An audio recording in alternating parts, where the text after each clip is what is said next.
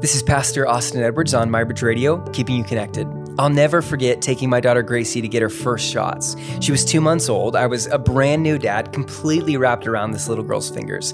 And I was dreading this moment. I'm holding her in my arms. She has no idea what's about to happen. And the doctor gives her a shot in her thigh.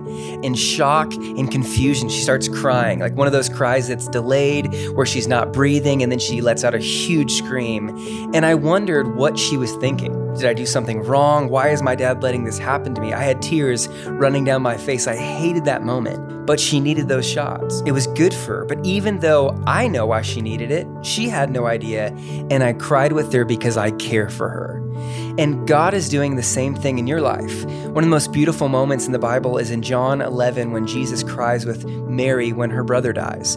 Now, Jesus knows he's going to resurrect Lazarus. He knew their tears would turn into joy. He knew death wasn't the end of the story, but he still cries with them, even though he knows it's all going to be okay, even though he knows he's going to make it better, even though he knows why this is happening.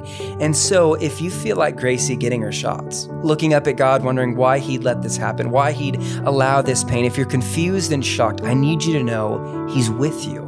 He sees your pain. He hates it even more than you do. He feels it with you. Even though he knows why it's happening and how he's going to work it, Jesus is there, present, feeling your pain with you. And so if you find yourself asking, does God even care?